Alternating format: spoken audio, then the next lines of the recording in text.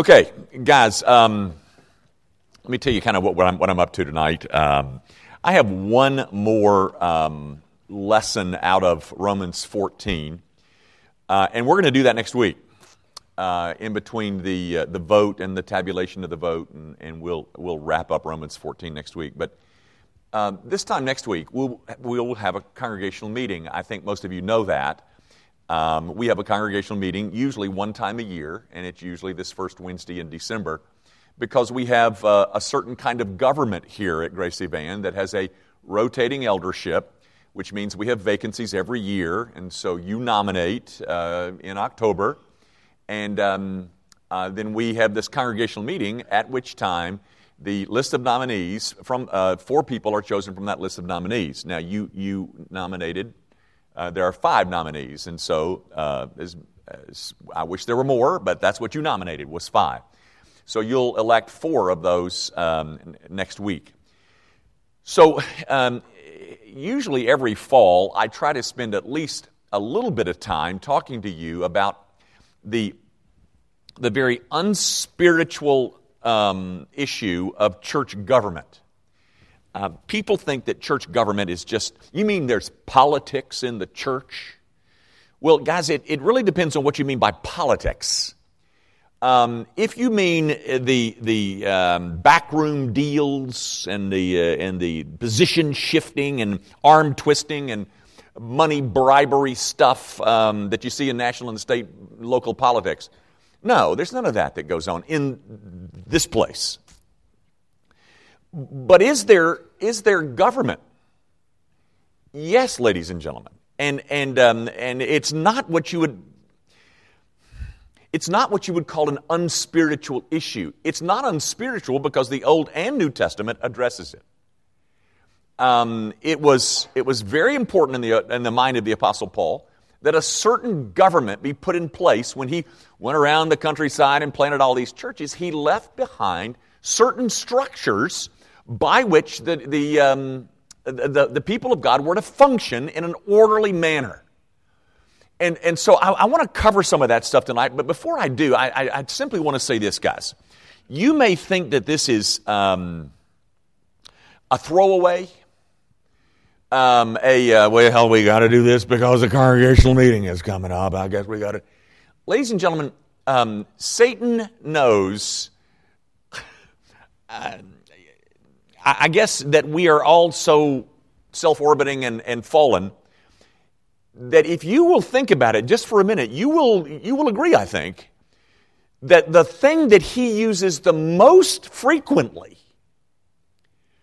to cause disruption and discord among the people of God is how the place is governed. Now, I hope this, I've made reference to this before, but if you know anything about the disruption that occurred about 5 years ago at Germantown Baptist, you will know that it was over primarily the governance of the church. And you saw what kind of heartache took place in that whole situation, guys. There's very few things that Satan uses more frequently than he does the operation of the church's government. And so, guys, we're going to talk about it for a few minutes tonight, and hopefully in preparation for next week's congregational meeting. I normally, and most falls, do this over a 3 Wednesday night set, and I thought, well, I won't do that to them again, but I did want to spend at least a brief time with you going over some things that are important, and maybe not elsewhere, but they're important here, because this is how, ladies and gentlemen, you know, guys, if you trust your leadership, things are going to be fine. If you do not, then you might as well just, you might as well clean out the place and get new leadership. Because if you can't sit out there and trust, number one, what you're hearing from the pulpit, and number 2, how the place is being led, and number 3, how the money is being spent, and that kind of thing, then, there's just real potential for discord, big discord, as we saw in the very unpleasant and unseemly situation that erupted at Germantown Baptist. So we're going to talk about it just briefly. I'm going to run through some of this very hurriedly, but there's one issue that I want to take my time on and slow down on and explain to you, because I bet you it's unique. It's not unique. It's not unique at Grace Evan, but I dare say that many of you have never, unless you heard me discuss it last year, you've never heard of this kind of approach to things, and I hope it'll be illustrative for you. Gang, in the Christian church, there are three approaches to church government. There's only three kinds of government. One's called hierarchical.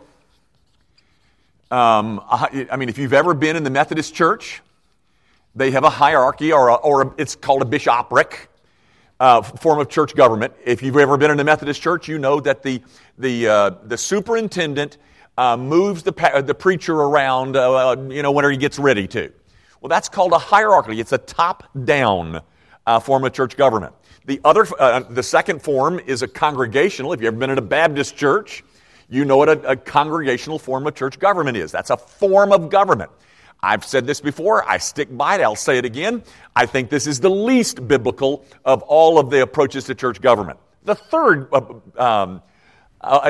church government is, I hate to do this to you, but it comes from this word,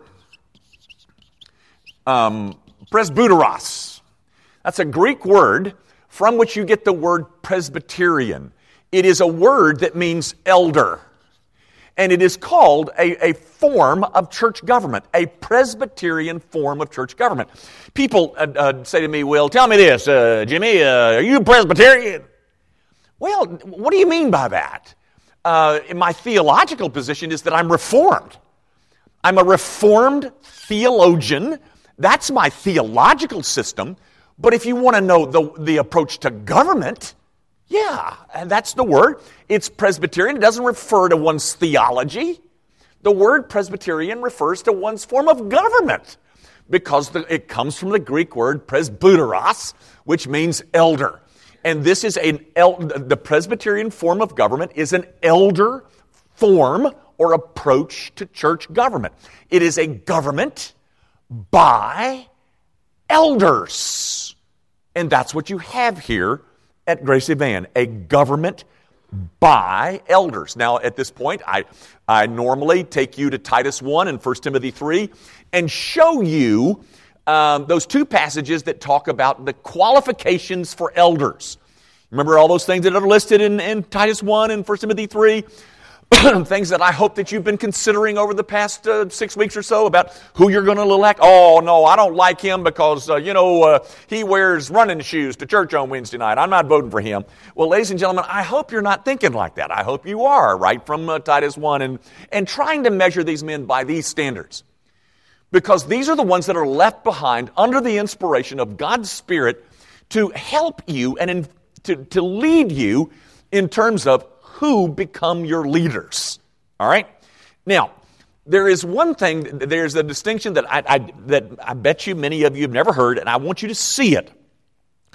So if you will go with me to 1 Timothy 5, I want to show you something, because this is vital to what goes on here at Grace Evan. This is how things work here. Now, there's several other places that we could go to talk about how Paul is shaping church governments, et cetera, et cetera. But this one is a critical one.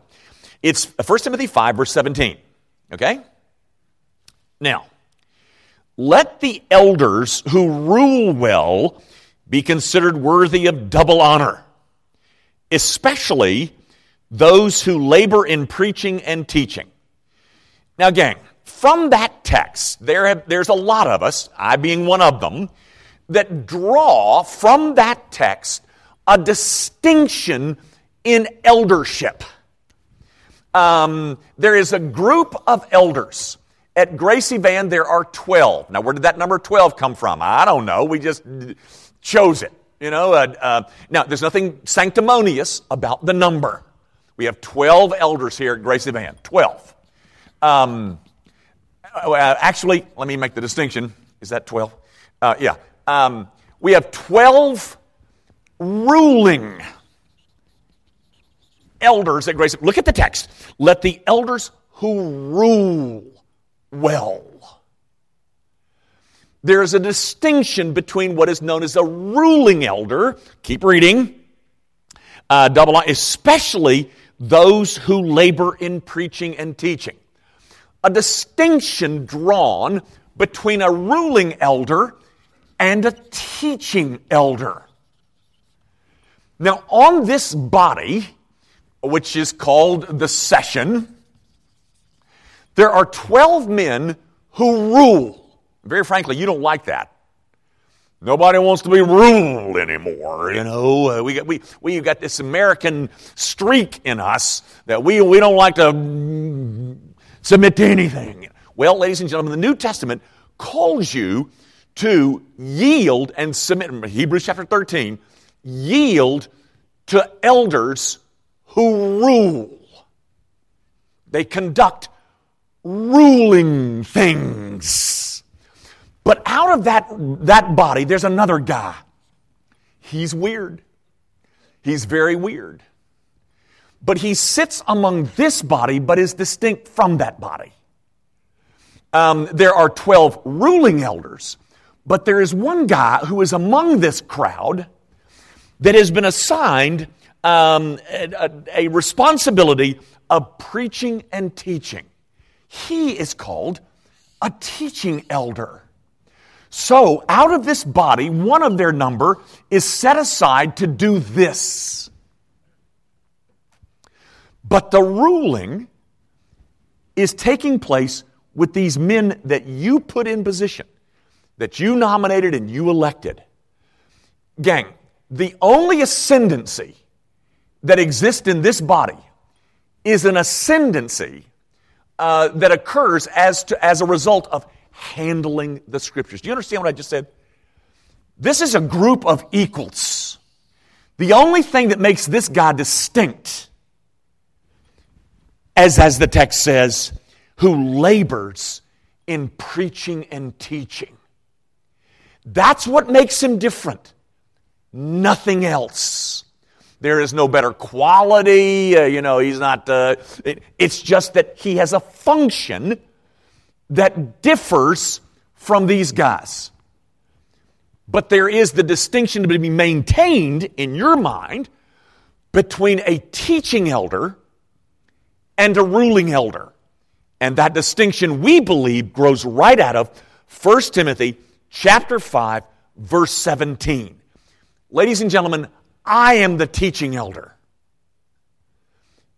I'm not a ruling elder.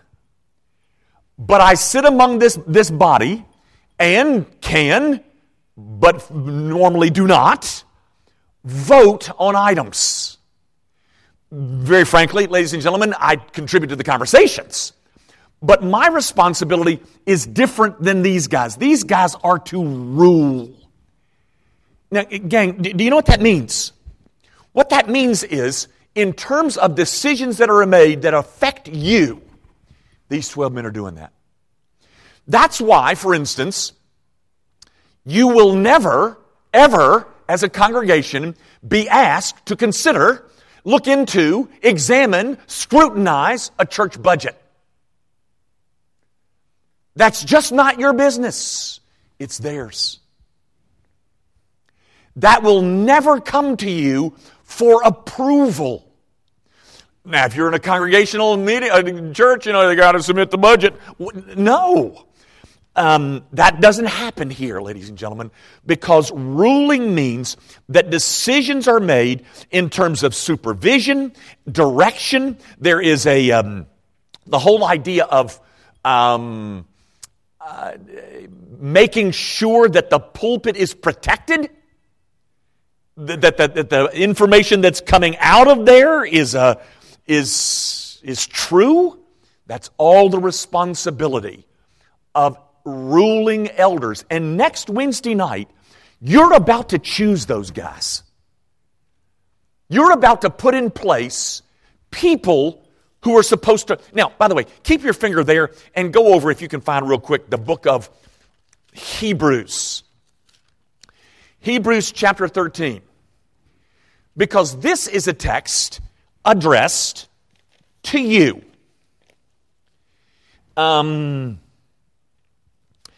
Verse 17. Hebrews 13, verse 17. This is addressed to the people of God, and they are told,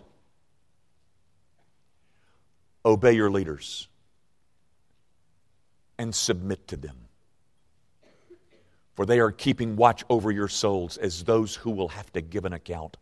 Let them do this with joy and not with groaning, for that would be of no advantage to you. Ladies and gentlemen, do you know that what your responsibility is in light of the men that you put in office? That. And I say from the pulpit, I say it somewhat, jokingly, et cetera, and I say, if you don't come and vote, you have no right to ever complain. But from the depths of my soul, I believe that, and I mean that. Ladies and gentlemen, this is not a church-wide beauty pageant. It's the selection of men to whom you are willing to give that.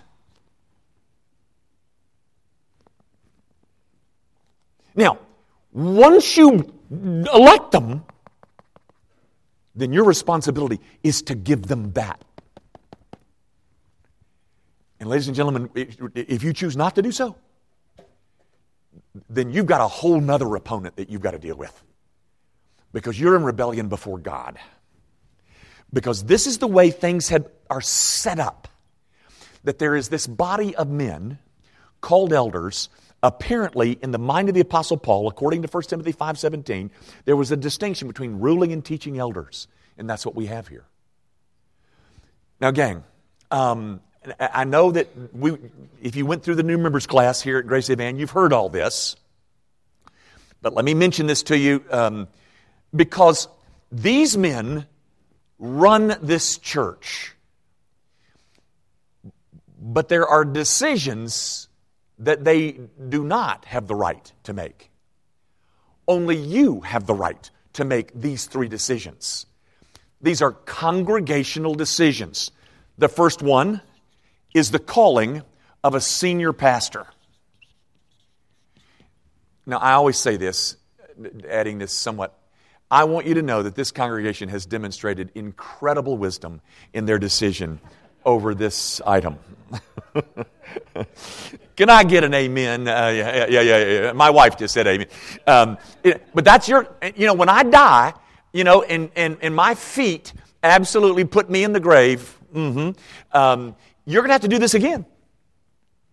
You're going to have to find a senior pastor, and that will come. Actually, we haven't even figured it out yet, but the final say will be yours. That's a congregational decision. The second one is buying and selling real properties. That's a congregational decision. If we ever build another building or buy more land, God forbid. If you ever build another building, you'll have to do this first, and then you can do this, because I can't go through that again. But the buying and selling of real properties, nothing can be bought or sold without your approval, permission, however you want to say it. That's a congregational decision. And the third is the election of elders. You elect the men who lead you. And I'm telling you, ladies and gentlemen, this congregation doesn't take that very seriously. It really doesn't. We fight to get a quorum here on Wednesday nights of a congregational election. Which I forget, Brent, is it 20% or 25% of the membership? We fight to get a quorum here. You would think that this is really, but let me tell you, that 70% that's not voting, don't write me about the direction that you think the church is going, that you don't like it. Don't write me. Because, ladies and gentlemen, here is the chance for you to say, okay, I am going to influence the direction by putting in new leadership. That is a congregational vote that you must make. Now, guys, this is really rather heavy-handed of me, but just cut me a bit of slack. Gang, do you know these men? Do you know the 5 nominees? I mean, if I were to say, if I were to give you the name of, would you know him? If not, you are failing. Because if you're voting for people that you don't even know, gang,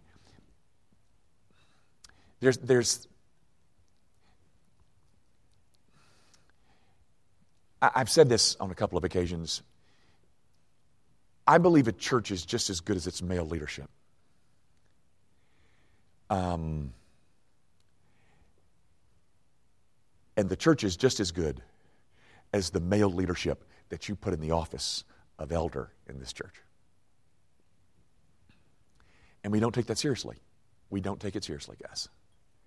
I'm telling you, there are issues that these guys face every month that are tricky, that are difficult, that are knotty, and very frankly, for this church, we've never faced this before. You know, we're still a very young church. I mean, you've had one pastor here, one. Still a young outfit, and well, we don't know how to do that. Well, we've never had to do that before. And so they're plowing through it. Well, you better put some, I had a friend of mine in seminary. I've got to hurry. Friend of mine in seminary who graduated with me. He went to a small church in Mississippi, and I ran into him one time at a meeting. And he had 7 elders. It was a little small church in Itta Bena, Mississippi. I made that up. But it's in some small place in Mississippi. And he said, Jimmy, of my 7 elders, the only 2 that I think are Christians are 2. And of those 2, any kind of theological prowess, there is none. Now, whose fault is that? Well, that would be yours. Because that's your responsibility to nominate and elect. Hey, we can take it over for you if you want. It would be ugly.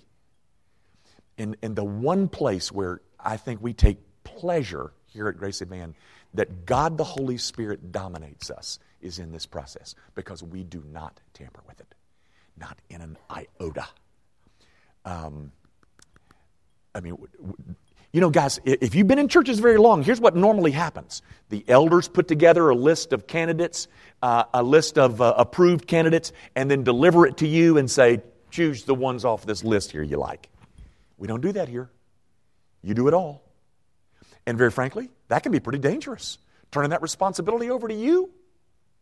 But actually, we're not. We're turning it over to God the Holy Spirit who dwells in you. And it's huge, ladies and gentlemen. Now, let me do one other quick thing, but just to tell you or encourage you to be a part. By the way, if you're not a member here at Grace Advan, I would love for you to come next Wednesday. Because have you ever been to a church business meeting? You'd love ours. Ours are peaceful. I mean, we have a good time. Have you ever been to one that was not a good time? Whoa. Nobody should have to taste that. Come and just check it out. But now, guys, one other quick thing, and this is, I think you understand this, but if you haven't gotten this, this is a part of the uniqueness of the way we operate here. Years ago, I said this, and I've been saying it, and I've continued to say it. It comes out of a text in Nehemiah. It's either 4:6 or 6:4. I don't know if you can. But Nehemiah, as you may know, was a cupbearer for the king. He was real sad one day, and the king said, "What are you so sad about?" He said, "Well, the wall around Jerusalem is broken down, and my people are suffering." He said, "Well, go back and fix it." So Nehemiah goes back to Jerusalem and builds the wall. And they build it up to half its height in 52 days. And the text says, because the people had a mind to work. And so what I've said over the years is, okay, we have a wall here at Grace Advan, and we have reduced the ministry to the 4 lowest common denominators of a church. There is worship, There is administration, there is discipleship, and there is evangelism, or WADE. Worship, administration, discipleship, and evangelism. And so what we say to you is, having discovered whatever it is, the gift that God has given to you, because you got them, I promise you do, because the New Testament says you do, you have spiritual gifts. And so what we say is, knowing what those spiritual gifts are, find yourself a place on the wall and get to work. Now, but this group of people right here, these elders, we divide them up over these 4 what we call zones. The worship zone, administration zone, discipleship zone, evangelism zone. We take these 12 guys and we distribute them over these zones. They're like committees. And so the worship zone gets together every week.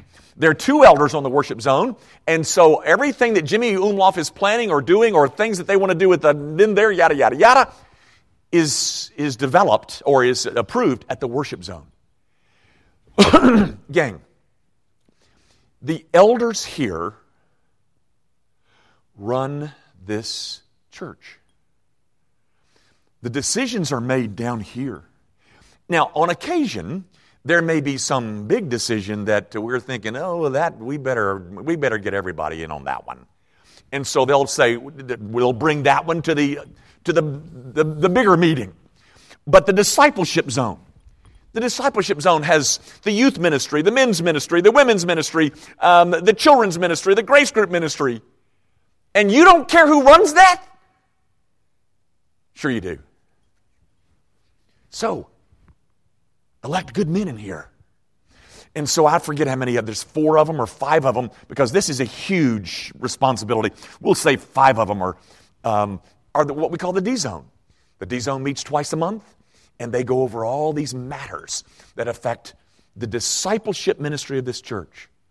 The E zone, guys, by the way, I think I told you at the new members class, no, not the new members class, at the missions conference. I told you at the missions conference that your church just spent $35,000 buying a sonogram machine for that pregnancy center. Oh, no, it's not the pregnancy.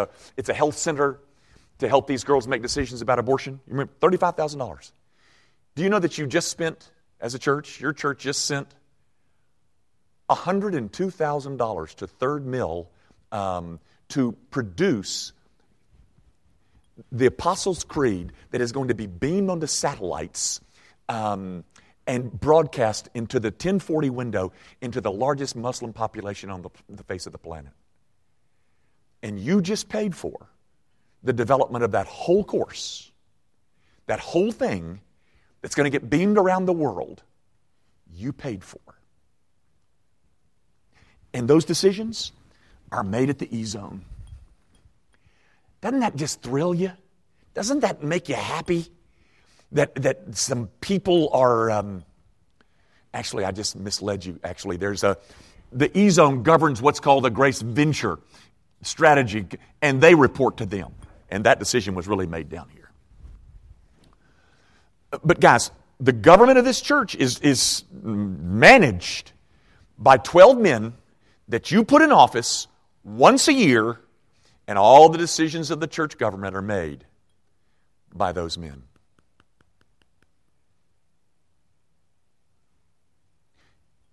It seems to me that that's of vital importance in terms of the direction of this church. Ladies and gentlemen, there is a plurality of eldership. The elders run this place. This is not a benevolent dictatorship. I would love to list for you the number of items that I have said, this is what we need to do, and they have said no. But it would probably be embarrassing for me. So, but the point is, I'm simply telling you that the elders that you elect run this church. And I think they do a bang-up job. But you put a legalist into the session, You want to watch things begin to unravel? Put a legalist in there. Put somebody in there that wants to make a bunch of rules, and watch how it'll all begin to seep down, and it won't be good. By the way, I need to say this, and I've got to quit. One of the principles that kind of governs the ruling elders is a principle that was articulated by Francis Schaeffer. I love it, and I think they do too. We have trouble with it from time to time, but I think they love the principle, and I love the principle. It's not original with me, it's Francis Schaeffer's. But he said this: in terms of church government, our goal is maximum freedom, minimum form. Maximum freedom. So that means we want to keep rules down to a minimum. One of the challenges is to manage a group of people in such a way that the Scriptures are honored and that God is pleased, and that we can be governed by a principle that says, we're not making unnecessary rules and laws around here. We're not going to do that. We're going to insist upon maximum freedom, minimum form. I think it's time I quit.